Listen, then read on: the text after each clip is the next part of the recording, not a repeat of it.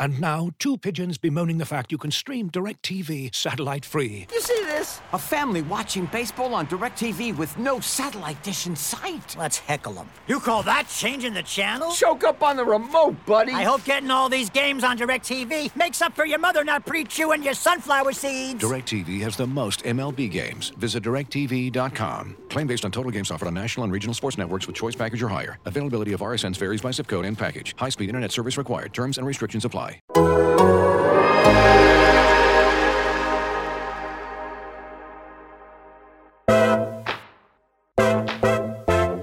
It seemed too good to be true.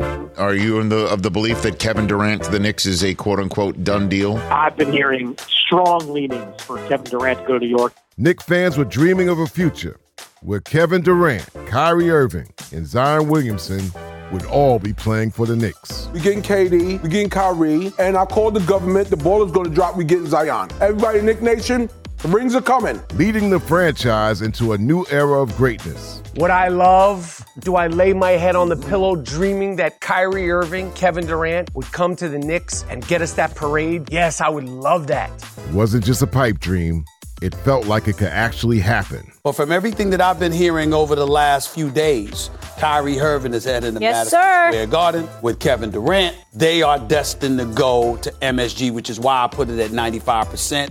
Except, of course, it didn't happen. Kevin Durant is going to sign with the Nets. He will join Kyrie Irving. You know, a remarkable turnaround for this Nets organization. This is the absolute worst day in the history of the New York Knicks franchise. I'm Chuck D. This is Shattered, Episode 7, The Reckoning. The story of how two superstars chose to play in New York, but didn't choose the Knicks.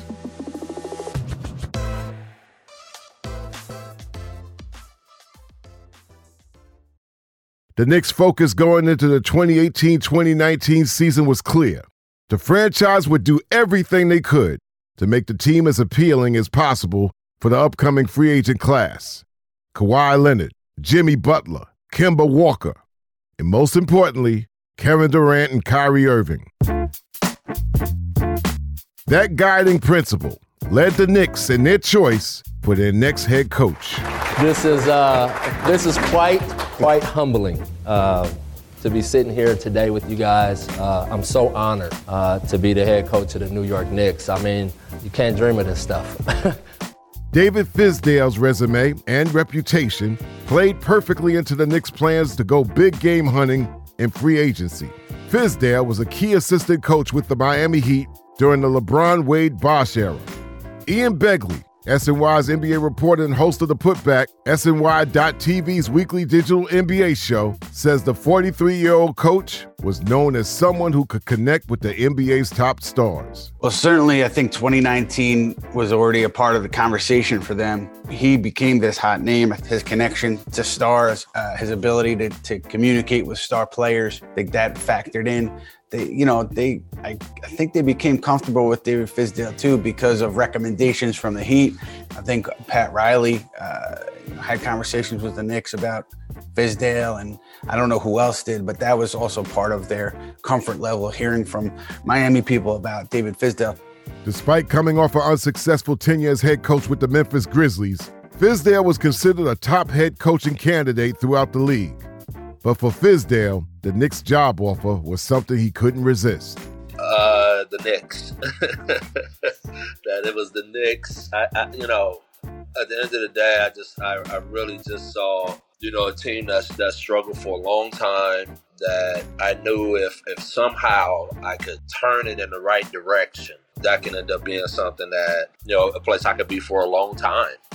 And so I was looking at it literally from that standpoint, and I felt like out of all of the jobs that were available, the biggest swing I felt like was the Knicks. The biggest, the highest risk, the highest reward, I think, was the Knicks. And so I went after it. I went for it. When the Knicks hired Fizdale, the franchise hadn't had a winning season in 5 years. It was not a perfect situation for any coach to walk into. But the Knicks did have two things going for them.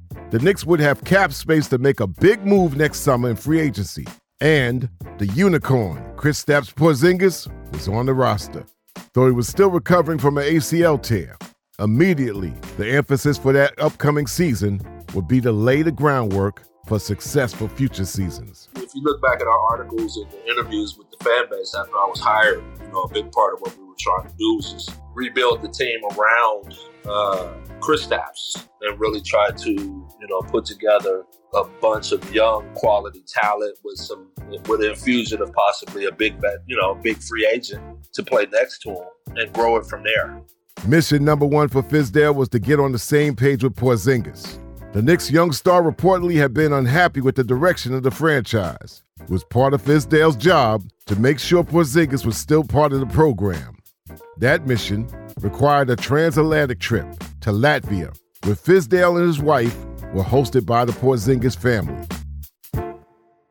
Where he was living is really cool. You see a lot of history, nice facility. They had a really great basketball facility there. We went to a lot of dinners. I just hung out with his family, him and his family. It was fun, man. And we really had a great time. But part of that time included a rather unusual bonding activity.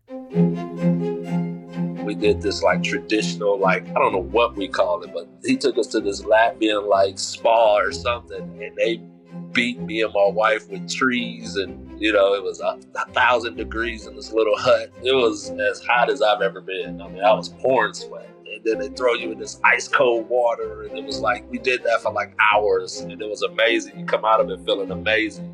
The feel of the entire experience was authentic, to say the least. It was this older woman and her son, and they got you in the sweat lodge. They're beating the hell out of you with these trees. And then by the time you go through this a few times, and I mean, when you just finally at the point where you want to tap out, they put you in this ice cold tub. They levitate, put their hands under you and float in this ice cold tub. And it's your brain basically, you go almost into this, your body just shuts down basically. Tonic immobility is kind of how it goes. And it was, but we really enjoyed it. It was a great trip. And the time that I did get to spend with Kristaps, I really enjoyed it. We had some good, deep conversations about a lot of different stuff. And so, like I said, my biggest regret is that I didn't get to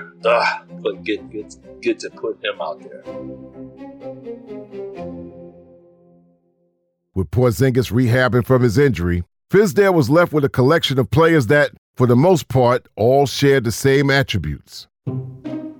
They were young, cheap, and completely unproven. That first season for Fizdale and the Knicks, that 2018-19 season, was kind of set up to be pretty bad.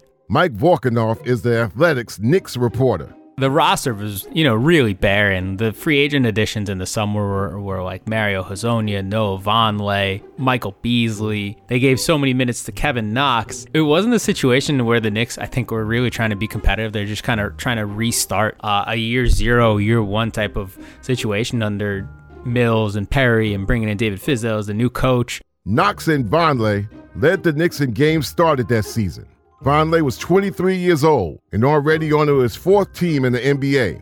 And Knox was a 19-year-old rookie who, since that first season with Fizdale, has only started 4 more games in his career. We knew that team wasn't going to be a highly touted team from a win standpoint. Most likely that we would be in the draft, unless the team just did something miraculous and overachieved and all of that. So it wasn't that big a surprise. But, personally, I wanted to obviously win more games, but at the same time, I wanted to do what was right for the longevity of the organization as well. So it was, the young kids really needed to get playing time to grow and play. So we tried to do that. The Knicks certainly went through growing pains that season. After beating the Milwaukee Bucks on December 1st, the Knicks would go on to lose 26 of the next 27 games. It was everyone really, came into that year, I remember, with their eyes on free agency and their eyes on the draft, because the number one pick that year was Zion Williamson. And, it was like the Knicks were double barrel shooting for both of those things, trying to get KD in free agency, get Zion in the draft, win the lottery, and then, boom, in 2019-20, you've got the Holy Trinity there in New York playing in the Knicks uniform at MSG. The Knicks' pursuit of Durant and Irving mirrored their pursuit of LeBron James in the summer of the decision. In both circumstances, the Knicks had a losing season going into free agency. They were a blank slate with salary cap space, but with very little talent on the roster. there was one major difference between 2010 and 2019. This time around, the Knicks still had Kristaps Porzingis, one of the NBA's brightest young stars. Durant even had a connection with Porzingis. KD was the one that gave Kristaps his unicorn nickname, except the Knicks unicorn would soon end up being expelled from the Garden. Breaking news, we can roll it because, wow, Woj has since tweeted Dallas finalizing a trade to acquire Kristaps Porzingis. The New York Times' Mark Stein, look at these. Kristaps Porzingis, the great Latvian hope for the Knicks franchise, was traded along with Tim Hardaway Jr. and Courtney Lee for DeAndre Jordan, Dennis Smith Jr., and 2 top 10 protected first-round picks. I was surprised that there was only a few hours between, I think, Woj reporting that Kristaps had demanded the trade and then a trade happened. SNY's Ian Begley says the trade came together in an unusually quick manner. Usually you take a bunch of calls, you do some negotiating, you try to see what the best deal is that is out there that you can get. In this one, it was done within a few hours, and that surprised everybody. And I did hear in the aftermath that some teams wanted to get involved in the trade talks, and they weren't able to because the trade happened so fast. So it leaves you wondering about what else the Knicks could have gotten, might have gotten in that trade. But nonetheless, here we are a few years later, and still no clear-cut winner in my mind for that Porzingis deal. Begley believes that the reason for the quick trigger was that the Knicks front office was prepared to deal Porzingis, but didn't want to act first. I never thought that the Knicks would pull that deal unless they got to the point where Kristaps demanded the trade. And so the way they were able to tell the story, and it's accurate, Kristaps did demand a trade, but it seems like they were hopeful to get to that point where they could say, hey, Kristaps wanted out, and that's why we traded him, because they knew, I think, that you would never be able to win the PR battle in the aftermath of the trade if Porzingis hadn't asked for it himself. And I think that's why we got to that point. I think that came more from Kristaps' camp, that they were ready to make the change.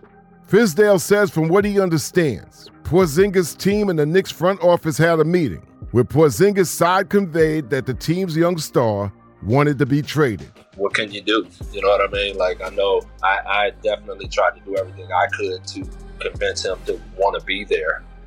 But ultimately, I also understand when people are at a place where they just feel like they need a change to kind of reboot themselves. I also understand that and respect it. Did it hurt? Absolutely.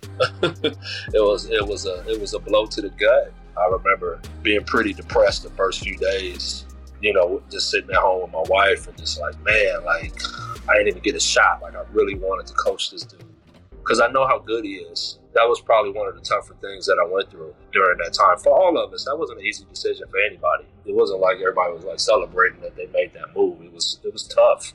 The biggest asset the Knicks received from the Porzingis trade was flexibility. Dealing Porzingis along with Hardaway and Lee unlocked enough salary cap space for the Knicks to sign 2 maximum salary free agents. Mike Volkanov says at the time, the deal was viewed as a signal to the rest of the NBA. I think there was a sense that, okay, the Knicks had to know that something good was coming their way. One, because they opened up $71 million in cap space, right? Like, at some point, there's just a point of diminishing returns to cap space. You don't need to open up $71 million. You can get it if you want it later on.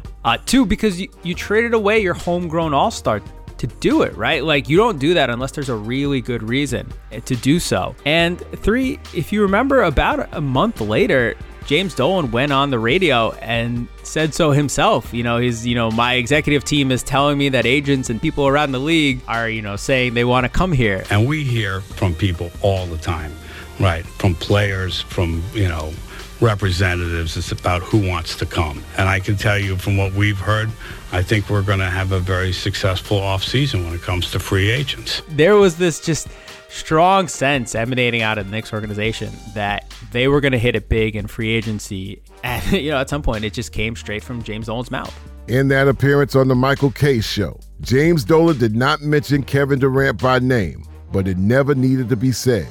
The entire basketball world knew the Knicks were targeting Durant. Kevin Durant to the Knicks, that storyline loomed over the entire season, especially in New York. I remember earlier in the season, maybe it was around when the whole KD Draymond Green thing happened. Maybe it was a little bit after. But, from the beginning of the season, basically, like, you talk to people and they're like, oh, yeah, KD's coming to New York. Like, some people were, whether they were full of shit or not, were saying, oh, yeah, one of KD's people told the Knicks he was coming, or this happened and I know it's happening. Like, that was, I think, ever present around the league, and so many people were just like in the know, thinking they were in the know, saying that this was going to happen. Ian Begley says the idea that Durant would sign with the Knicks extended into Durant's own inner circle. I think a lot of the narrative about Kevin going to the Knicks and the strength of that narrative was based on like legitimate people around Durant telling others that, hey, it's going to happen. So it wasn't just out of thin air. That the idea Kevin comes to New York wasn't pulled out of thin air. It was said by legitimate people around him. Durant to the Knicks felt like a foregone conclusion. And for the team he was playing on at the time, Durant's upcoming free agency was becoming the dominant issue within the locker room. This would have been around game 9, 10, 11. I mean, I know it was November, an infamous day for the Warriors. Anthony Slater covers the Warriors for The Athletic. It was a play late in the game. They are in a very close tied game at the time with the Clippers. With 3 seconds left in the fourth quarter, Draymond Green secures the rebound for the Warriors. Durant is standing next to him, calling for the ball, looking to get off one final shot for the chance to win the game. But Draymond takes off down the court and eventually turns the ball over, sending the game into overtime. Slater says Durant was clearly upset with Draymond's decision. They walk over to the bench, normal, angry NBA huddle after a bad play, but it does erupt into something that seems a bit different than, hey, he's just mad because they turned it over at the end of a game. Now, at the time, it's not like it was mic'd up for the world and we could hear what was being said, but it was clear, like, it was an uncomfortable huddle, and DeMarcus Cousins is pulling one of them away, and we came to learn that the conversation was about Durant's future and the tension that it had caused in the season already. And remember, we're only like 10 games into the season. Marcus Thompson for The Athletic reported at the time, Draymond was furious over how Durant was talking to him. That pushed Draymond to call Durant a bitch several times, and then accused Durant of making an entire season about himself and his upcoming free agency. The argument between the team's two stars was so ugly, the Warriors suspended Draymond for a game. I think Draymond Green's strategy early in that season was, let's get it out on the table. What's going on behind the scenes, let's kind of get it out on the table. And he just did it non-tactfully, and he ended up roaring at him in front of the public, and to a point that he got suspended, and then it became such a major story. I mean, we are still talking about it today, and it is known as like the pivot point of that season and the pivot point that ended Durant's tenure with the Warriors, where really it was a buildup. And clearly, I mean, that was the release of tension of a buildup. It really boils down to like Kevin Durant's lack of commitment to that point, and the fact that he had smart veteran teammates that knew where it was going. In a season where Golden State was going for their third straight NBA title, all the speculation around Durant's free agency festered like an open wound for the Warriors. It was like Draymond had sparked a tidal wave of like never-ending commentary, psychoanalysis, which Durant hates, right? I mean, one of his least favorite things is people on First Take and Undisputed and like, what is Kevin Durant thinking and why, what Draymond did was like times that by 10. He basically shot some steroids into it by even just doing what he did in Staples Center. At one point that season, Durant went radio silent. For days, he simply stopped talking to the media. After the Knicks traded Porzingis, the silence only increased the tension. All that tension had to go somewhere, and it came out during the post-game press conference after a Warriors win about a week after the Porzingis deal. So we've noticed that you hadn't talked for a while. Is it anything to do with anything on your mind, or has it just been coincidence that you haven't talked for some time? Why do you care? Our understanding was he wasn't going to talk again. And that was like, he doesn't want to. And then suddenly he just kind of bolts towards the media room, and one of the PR guys like, I guess he's talking. Because you usually talk. Well, I didn't feel like talking the last couple of days. It was anything in particular? No, I just ain't feel like Anything to do with conversation about free agency? That's the conversation you're going to have. And he went up and he kind of had that, if you play like, Sports Center plays like top 10, blow-ups of all time at a press conference setting. He's probably in it now for what he said. You've obviously been around the noise for so long. Is it bothering you more this year? Is it louder this year? It's unnecessary. And if you actually listen to the full thing, within it, he's like, I don't know who traded Porzingis. I didn't have nothing to do with that. I have nothing to do with the Knicks. I don't know who traded Porzingis. They got nothing to do with me. I'm trying to play basketball. Y'all come here every day, ask me about free agency, ask my teammates, my coaches. You rile up the fans about it. That he had the bigger press conference blow-up directed at Ethan. Yeah, you grow up. Come on, bro. Slater is talking about Ethan Strauss, who also covered the Warriors for The Athletic. During that silence-breaking press conference, Durant focuses attention directly on Strauss. I come in here and go to work every day. I don't cause no problems. I play the right way. Or I try to play the right way. I try to be the best player I can be every possession. What's the problem? What am I doing to y'all? Durant was upset over a story Strauss wrote, focusing on the tactics Durant used to avoid the press during his media blackout.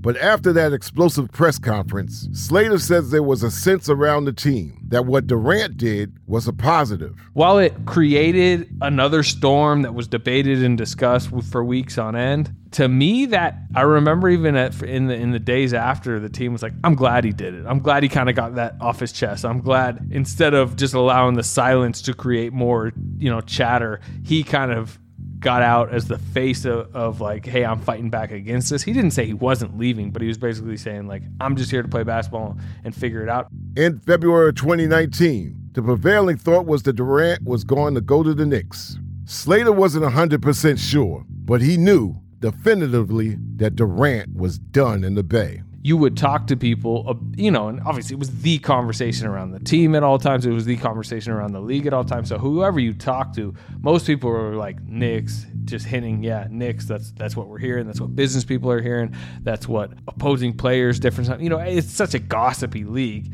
And most of the gossip was the Knicks. I never, it's not like I reported it either. I never had like concrete evidence, like it's definitely the Knicks. It was just, that's kind of what the gossip was. And on the ground, it was clear it wasn't going to be here anymore. That was the main thing. The buzz got louder and louder throughout the season that Kevin Durant and Kyrie Irving wanted to play together in New York. But beneath that buzz were whispers that the two superstars were looking past the Garden at the other NBA team in the city. It started to come out in May that Kyrie was more so leaning toward the Nets, but obviously he had those thoughts way before May. You started to hear like little hints of it in March, April, but and this is my fault. I mean, I heard the whispers, but everything about Kyrie and Kevin coming to the Knicks was so much louder. Then it was like, well, okay. I mean, that there could be something there. The Brooklyn Nets, the little brother basketball team that no one wanted. The franchise that bounced from Teaneck, New Jersey, to Long Island, to the swamps of the Meadowlands, to Newark, before finally landing in Brooklyn. The fucking Brooklyn Nets. Was anyone in New York even a Nets fan? No. Not a single Nets fan. Kavitha Davidson is a sports and culture writer at The Athletic and host of the Culture Calculus podcast. As a sports fan growing up in Washington Heights, a neighborhood in Manhattan, Davidson says that people weren't exactly walking around in Nets gear. And let me tell you, no Brooklyn Nets fans are natives unless they are actual native Brooklynites.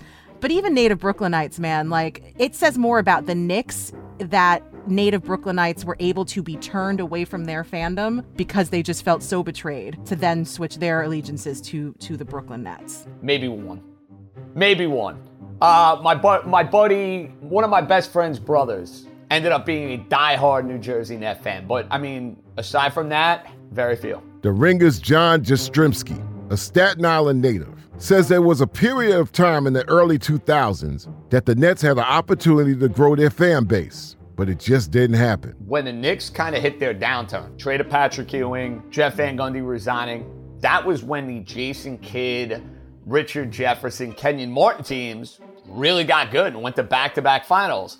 So you would think like a bunch of teenage kids would be like, oh, I'm going to go jump ship. I'm going to go root for the team that's going to the NBA Finals. Really didn't happen.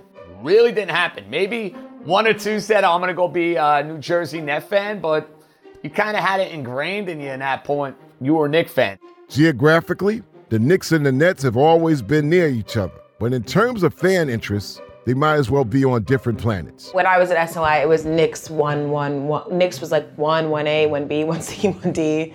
And then Nets was like, oh, if they maybe did something, they'd be number 5. Bleacher Report's Taylor Rooks learned about that firsthand as an anchor at SNY, the local sports TV station. Like, right, it was still, they were the last kind of team. Sometimes it felt like, and trust me, I know New York is a hockey city. People love their hockey here. But I would say we talked about hockey sometimes a bit more than we talked about the Nets, which, you know, to me is different because I love basketball. But I would say the Nets were definitely one of the lower teams on the totem pole. It just wasn't really the thing. It was almost a footnote. The Nets' status as second-class citizens has been embedded in the fabric of the franchise. Here's the rub, and this is the original sin of the Nets-Knicks rivalry. Bob Windrum is the editor and co-founder of Nets Daily, a popular Nets fan website. As a Nets fan for decades, Windrum is intimately familiar with the NBA's version of the Red Sox selling Babe Ruth to the Yankees. In 1976, the New York Nets, led by Dr. J and Julius Erving, were preparing to move from the ABA to the NBA. The Nets come to the NBA. Julius comes, is going to come to the NBA. He's on the cover of Sports Illustrated in their season preview as a Net. But to get into the NBA, the Nets will have to pay the league a $3.2 million entry fee and pay the Knicks nearly $5 million. The owner of the team at the time was not flush with cash. Roy Bowe, again, not super wealthy as an owner, owned the Islanders, which at that point were a much better investment. Irving wanted a bigger contract as he was moving on to the NBA stage. The Nets didn't have the cash. The Nets have to sell Irving's contract to the 76ers at the very last minute before the season is to begin. And the Nets come into the NBA and have a horrible season. And from that point on, they're behind the 8 ball. If they had been able to keep him, they would have been one of the most exciting franchises. And maybe the Knicks understood that. After the franchise's first season in the NBA, the Nets moved from Long Island to New Jersey, playing a few seasons in Piscataway before settling into an arena in the swamps of the Meadowlands. You're referring to Brendan Byrne Arena, as I would know it, the most mediocre politician ever to have an arena named after him. John Hollinger would go on to become the vice president of basketball operations for the Memphis Grizzlies. But as a kid growing up in Jersey, Hollinger was just another basketball fanatic who knew it was easier to see NBA games in the Meadowlands than getting into Madison Square Garden. Madison Square Garden, and we got this place out in the swamp named after a governor that, I mean, it wasn't like terrible or anything. It was just like if you name the most famous people in New Jersey history, like he would have been like 78, like can we name it after like Thomas Edison maybe? Like. The Nets arena in the Meadowlands wasn't exactly known for its atmosphere. The experience at the Meadowlands, what Brendan Byrne / Izod was probably a little more corporate feeling and a little more antiseptic, I guess. And, the fact it was in the middle of the suburbs, right? It was convenient for me because it was a 20-minute drive from my house, but for people who are working in New York, probably not as much, right? Every year, Izod was rated the worst sports venue in North America by a survey of Sports Business Journal. I mean, every single year it was last. And, there were other issues as well, but, it was not promising long term, that's for sure. I went to Continental Arena, and I guess it was the Izod Center at some point as well. I remember going to Knicks to games at that shithole. Kavitha Davidson. Oh my God, it was dank.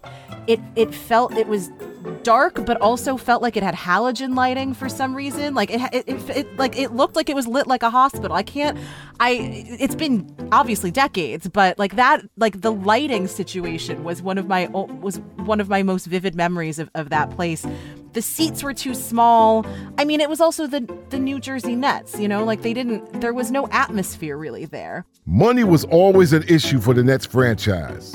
At times, it seemed like the team was going to make certain deals just to keep the lights on. Like in the 2003 draft, when the Nets essentially traded a pick that would become Kyle Korver for a fax machine. The Nets have the 51st pick, second round. They don't have a lot of roster spots, and they're short on cash. So for the grand total of $125,000, the Nets sell the 51st pick to the 76ers, who take Kyle Korver. That money is so needed, they go out and they use it for three things. The fax machine is one of the three things. They also repaved the parking lot, and they paid for summer league expenses. But the most famous piece is the fax machine, and as Bobby Marks has said, well, it did collate. So, I mean, and that was sort of typical. It was emblematic of how bad things were. Those money issues would disappear with the arrival of a 6'8" jet ski riding Russian billionaire mining tycoon named Mikhail Prokhorov. For me, life and business in particular is a big game. If you could afford to do anything, would you do this? And hire a production company to put it to... That is a report from 60 Minutes back in 2010. Correspondent Steve Kroft is narrating over video that shows Prokhorov doing flips on his jet ski in the water. Kroft continues to build an incredible portrait of Prokhorov, a larger-than-life figure, an adrenaline junkie, a sports addict, a martial arts expert, and someone so rich that he owns a 200-foot yacht but doesn't even know where it is. Well, I think the first thing that stood out was the 60 Minutes interview he did. It was really cool. He was like a James Bond character. Arina Pavlova was the president of Onexa Sports and Entertainment, the holding company that owned the Nets. Pavlova was Prokhorov's direct representative in the United States, overseeing the franchise and the move to Brooklyn. And it's funny because I was getting all of his mail, and apparently that 60 Minutes segment was very popular with the prison population. So I started getting a lot of mail from Michael saying, hey, if you can hire an attorney for me and blah, blah, blah, and get me out, I promise I'll play for you for free. So that was pretty entertaining. Prokhorov brought the New Jersey Nets in the spring of 2010. The team was coming off a horrible 12-70 season, still 2 years away from moving to Brooklyn. The Nets found a temporary home in Newark at the Prudential Center. It was sad. I think I was pretty shocked by the fact that we couldn't give tickets away. I mean, literally coming out of the PATH station, there are just people offering tickets, sometimes for $1, sometimes for free. And it was just very sad, to sit there in an empty arena. And especially since I was representing ownership, it's not like I could get up and, leave in the middle of a game. And yeah, it wasn't a good team on the court. It was a pretty sad environment on the business side. So, everyone was really hopeful and optimistic looking forward that things were going to change soon. One of the primary drivers of the new Nets culture change came from another owner of the team. He owned just a tiny sliver of a percentage, but had a huge impact on the franchise's transformation. Well, the ownership, we have decided that the official name for the Nets will be the Brooklyn Nets. Brooklyn Nets. Yeah, which makes me I'm really giddy right now. Jay-Z, Brooklyn's own, became the face of the Nets as the team was moving to his home borough. One of the key parts of the move was the complete rebrand of the Nets. Pavlova says Jay-Z was a major factor in developing the look of the new Brooklyn Nets. He was a huge contributor. His team was a huge contributor to the whole rebranding thing and actually getting us approval from the NBA on the black and white uniforms, because there was resistance to that initially. He's a super creative guy. He has access to the best people in the business, sports and entertainment. So I think, he was very active at those board meetings initially. And then, of course, he started the sports agency and had to leave us. But yeah, while I was there, especially during the arena construction period, yeah, he was helpful and pretty active.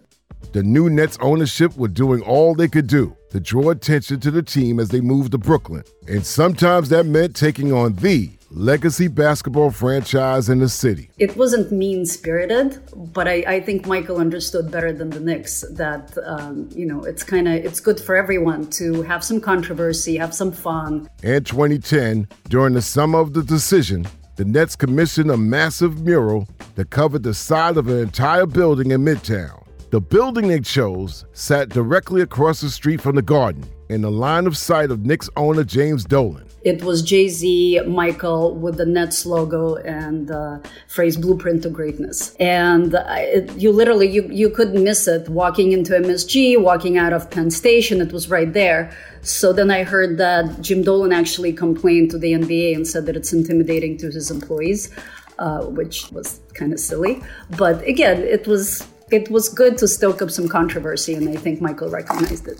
For the first time in the franchise's history, the Nets were aiming to compete directly with the Knicks for attention, fans, and eventually NBA superstars. The Knicks are the 800-pound gorilla. They are the incumbents. They are with the Mecca and the history and the legacy and an amazing fan base that'll go to shitty games despite, how bad the team is. But they're there supporting them or even screaming at them. But they're super passionate and super loyal.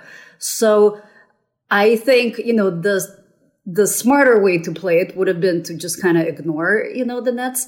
But Michael, by doing those things, he made sure that he was not going to be ignored and the Nets were not going to be ignored. Now, the Nets under Prokhorov made incredibly damaging and costly decisions in their pursuit for attention. The team sent 4 years of first-round picks to the Boston Celtics for Kevin Garnett and Paul Pierce, both of whom were in their mid-30s. The picks the Nets gave up allowed the Celtics to draft Jaylen Brown and Jason Tatum. And Boston used another one of the Nets' picks to trade for Kyrie Irving. The move is indefensible, but it was all done to change the perception of the Nets franchise. And all those failures brought Pavlova and the Nets to hire Sean Marks, the new Nets general manager who had to do the impossible: rebuild a bad team without draft picks, without talent, without any clear pathway to success. I mean, I knew he was going to be a star, but the results now and, the fact that we got 3 superstars and it wasn't even, trades. They wanted to come to Brooklyn. Sean has created that kind of environment that really attracts stars. And that's what he said he was going to do when, he first interviewed for the job. It's just that, we all thought at that point it's a pipe dream, but here it is, less than 5 years later. It's amazing. Coming up, we'll dive into Durant and Irving's decision to choose the Nets over the Knicks. Looking for an assist with your credit card, but can't get a hold of anyone? Luckily, with 24/7 U.S.-based live customer service from Discover, everyone has the option to talk to a real person anytime, day or night. Yep, you heard that right. You can talk to a real human in customer service at any time. Sounds like a real game changer if you ask us. Make the right call and get the service you deserve with Discover. Limitations apply. See terms at discover.com/creditcard. This episode is brought to you by Michelob Ultra, the official beer sponsor of the NBA. Want to get closer to the game than ever before? Michelob Ultra Courtside is giving fans the chance to win exclusive NBA prizes and experiences like official gear, courtside seats to an NBA game, and more. Head over to MichelobUltra.com/courtside to learn more. As you've probably heard by now, we've teamed up with BetMGM this season. We'll be using BetMGM lines to make all of our picks, and we'll have special offers for our listeners each week. If you haven't signed up for BetMGM yet, use bonus code THEATHLETIC, and you'll get a 1-year subscription to The Athletic, plus up to a $1,500 first bet offer on your first wager with BetMGM. Here's how it works. Download the BetMGM app and sign up using bonus code THEATHLETIC. Make your first deposit of at least $10. Place your first bet on any game and claim your voucher for a 1-year subscription to The Athletic. See BetMGM.com for terms. U.S. promotional offers not available in D.C., Mississippi, New York, Nevada, Ontario, or Puerto Rico. Gambling problem? Call 1-800-GAMBLER. Available in the U.S. Call 877-8-HOPE-NY or text HOPE-NY 467-369 in New York. Call 1-800-NEXT-STEP in Arizona. 1-800-327-5050 in Massachusetts. 1-800-BETS-OFF in Iowa. 1-800-270-7117 for confidential help in Michigan. 1-800-981-0023 in Puerto Rico. First bet offer for new customers only in partnership with Kansas Crossing Casino and Hotel. Don't forget, if you haven't signed up for BetMGM yet, use bonus code The Athletic, and you'll get a 1-year subscription to The Athletic, plus up to a $1,500 first bet offer on your first wager. Breaking news on the Jump Free Agency special. Oh yes, Adrian Wojnarowski reporting that Kevin Durant is in fact headed to Brooklyn to join Kyrie Irving and DeAndre Jordan. I'm Rachel Nichols. We are June 30th, 2019. For months, Knicks fans have been dreaming of that day. Visions of Kevin Durant and Kyrie Irving signing with the Knicks. Instead, June 30th turned from a dream into a nightmare. To me, that's like a come to Jesus moment for the Knicks. There have been so many. It's hard to say, oh, this is the moment where you should have figured it out. Crooked Media's Jason Concepcion. Concepcion is a lifelong Knicks fan. These two top free agents who you had circled and circled and circled and underlined and targeted and done everything that is like within the vague bounds of not tampering to legitimately try and lure them to New York, to have them go, absolutely want to play in the area but not for your team. Look in the mirror and figure out what's wrong with the way you've been running the team. Look in the mirror and figure out why top players don't want to play for you. Figure out why the rookie, the guy you drafted as a rookie, doesn't want to, literally wants to force his way out. Look in the mirror and figure those things out and fix yourself. When the Knicks lost out on LeBron in 2010, it hurt. But most Knicks fans knew there was a good chance LeBron wasn't going to come. In 2019, with Durant and Irving, losing those two to the Nets felt like a gut punch. It's pretty difficult to put into words how disgusted I am, how depressed I am about the New York Knicks. Stephen A. Smith, commentator and Knicks fan, on ESPN after KD and Kyrie chose the Nets. This is the absolute worst day in the history of the New York Knicks franchise. It's the worst day for me, too. The New York Knicks have lost New York to the Brooklyn Nets. For years, an excuse Knicks fans used for why the team didn't get big-time free agents was that the players simply didn't want to play in New York. But Durant and Irving choosing the Nets, choosing New York, but not the Knicks, proved that old excuse was a fallacy. CP from Knicks Fan TV. I definitely couldn't believe it. So when decision day happened, again, them choosing the Nets was like, you know, it was like, come on, because it's like your little brother getting that prize over you, you know, at Christmas. It's your little brother getting that brand new Tonka truck and you getting a book, you know what I mean? And so you just, even though it's still a Knicks town, you don't want to see your little brother win. You don't want to see them, you know, happy or getting anything that you can't get. So it was just one of those things, man. I would have rather any other team. If you would have stayed in Golden State, if you would have, you know, went somewhere else, I would have been fine with it. But the fact that he went right in our backyard and went to Brooklyn, you know, leaves a bad taste in your mouth, no doubt. So what was it? Why did Kevin Durant and Kyrie Irving decide to choose the Nets? Let me ask you a question. Why is it hard for people to not understand? Rich Kleiman is Kevin Durant's manager and business partner. Oddly, in the summer of 2019, after Bobby Portis signed with the Knicks, Portis told Mike Vorkunov that players within the NBA knew in February of that season that Durant and Irving were heading to Brooklyn. We asked Kleiman what was significant about February. You're asking this man at this point now to like understand like exactly what his thought process was and why and what played a role in everything over the course of the year. I think these things are way more fluid. I don't think anything happened in February. I think that it was more probably a reference to, I think it was around like their conversation at the All-Star game or something along those lines. But I just think that like, I think that it's hard. Let me ask you a question. Why is it hard for people to not understand? And I want to understand this myself. Why is it hard for people to understand that free agency is a bit more of a Like it's not as much of like a WWF or like entertainment thing for the players as it is for us, for fans, for media. You know what I mean? And that those like moments and part of the movie script, they don't exist like that. It's a little bit more fluid. Like I don't know. I really don't know why February. I think though, maybe just because that's like the point in the season where the steam picks up and people start talking more and the trade deadline and some teams are out of it. So you're already talking about free agency. I feel like Kevin felt as though he would be set up, with people that he liked. Bleacher Report's Taylor Rooks was one of the first journalists to interview Durant after he made his decision to sign with the Nets. Right? Like him and Kyrie are close. He wants to play with his friends. And, we're seeing that now that the Nets have James Harden. He enjoys being around people that he actually likes to be around.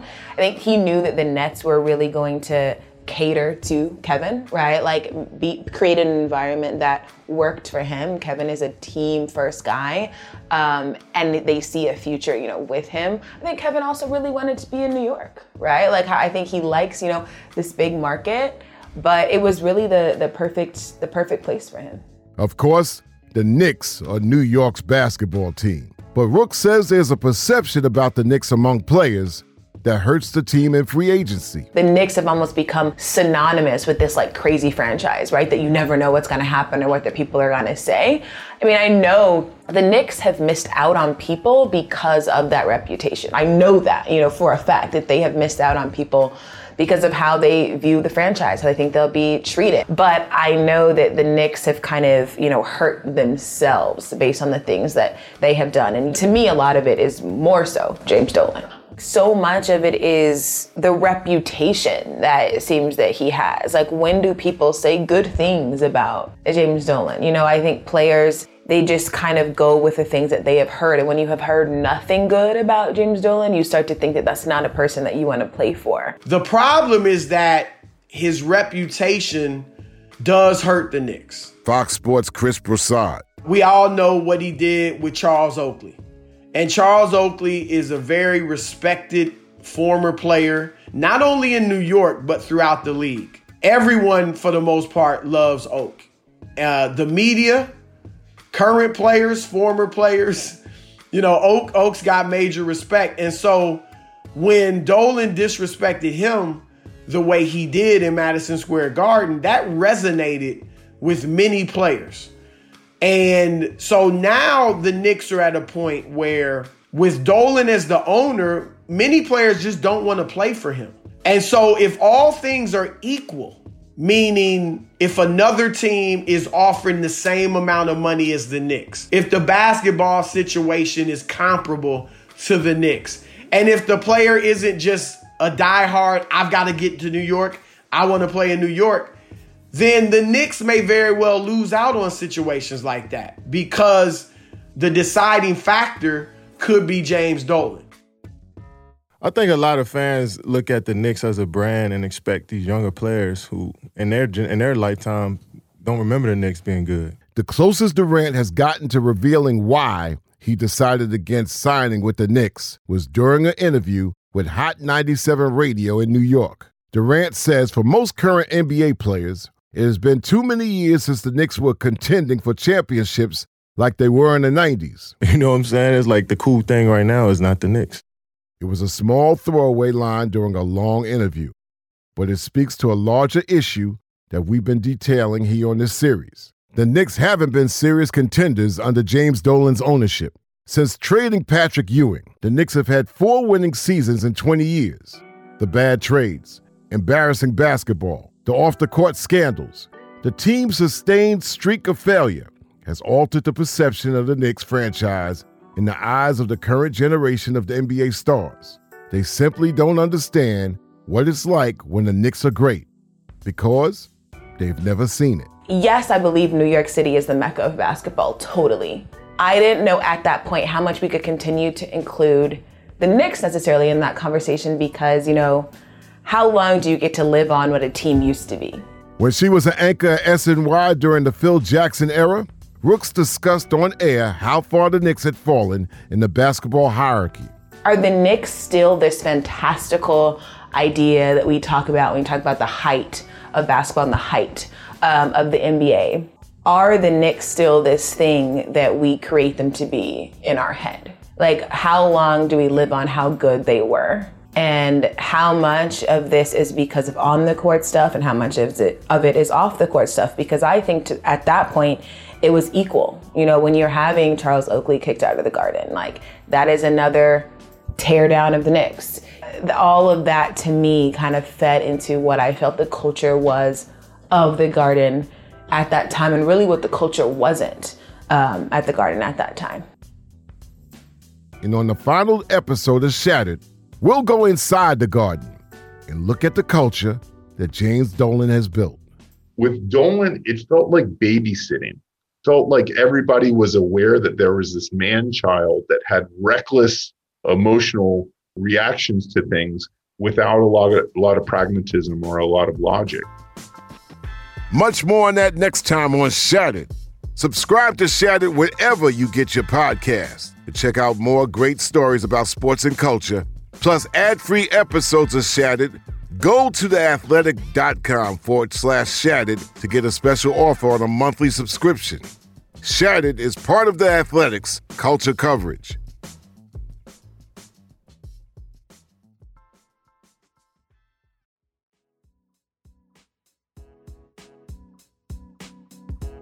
Shattered is executive produced by Chuck D, Lori Bula, and Matt Havia. Mike Smeltz is the producer. JP Hesser is the engineer. Tayo Papula is the audio editor.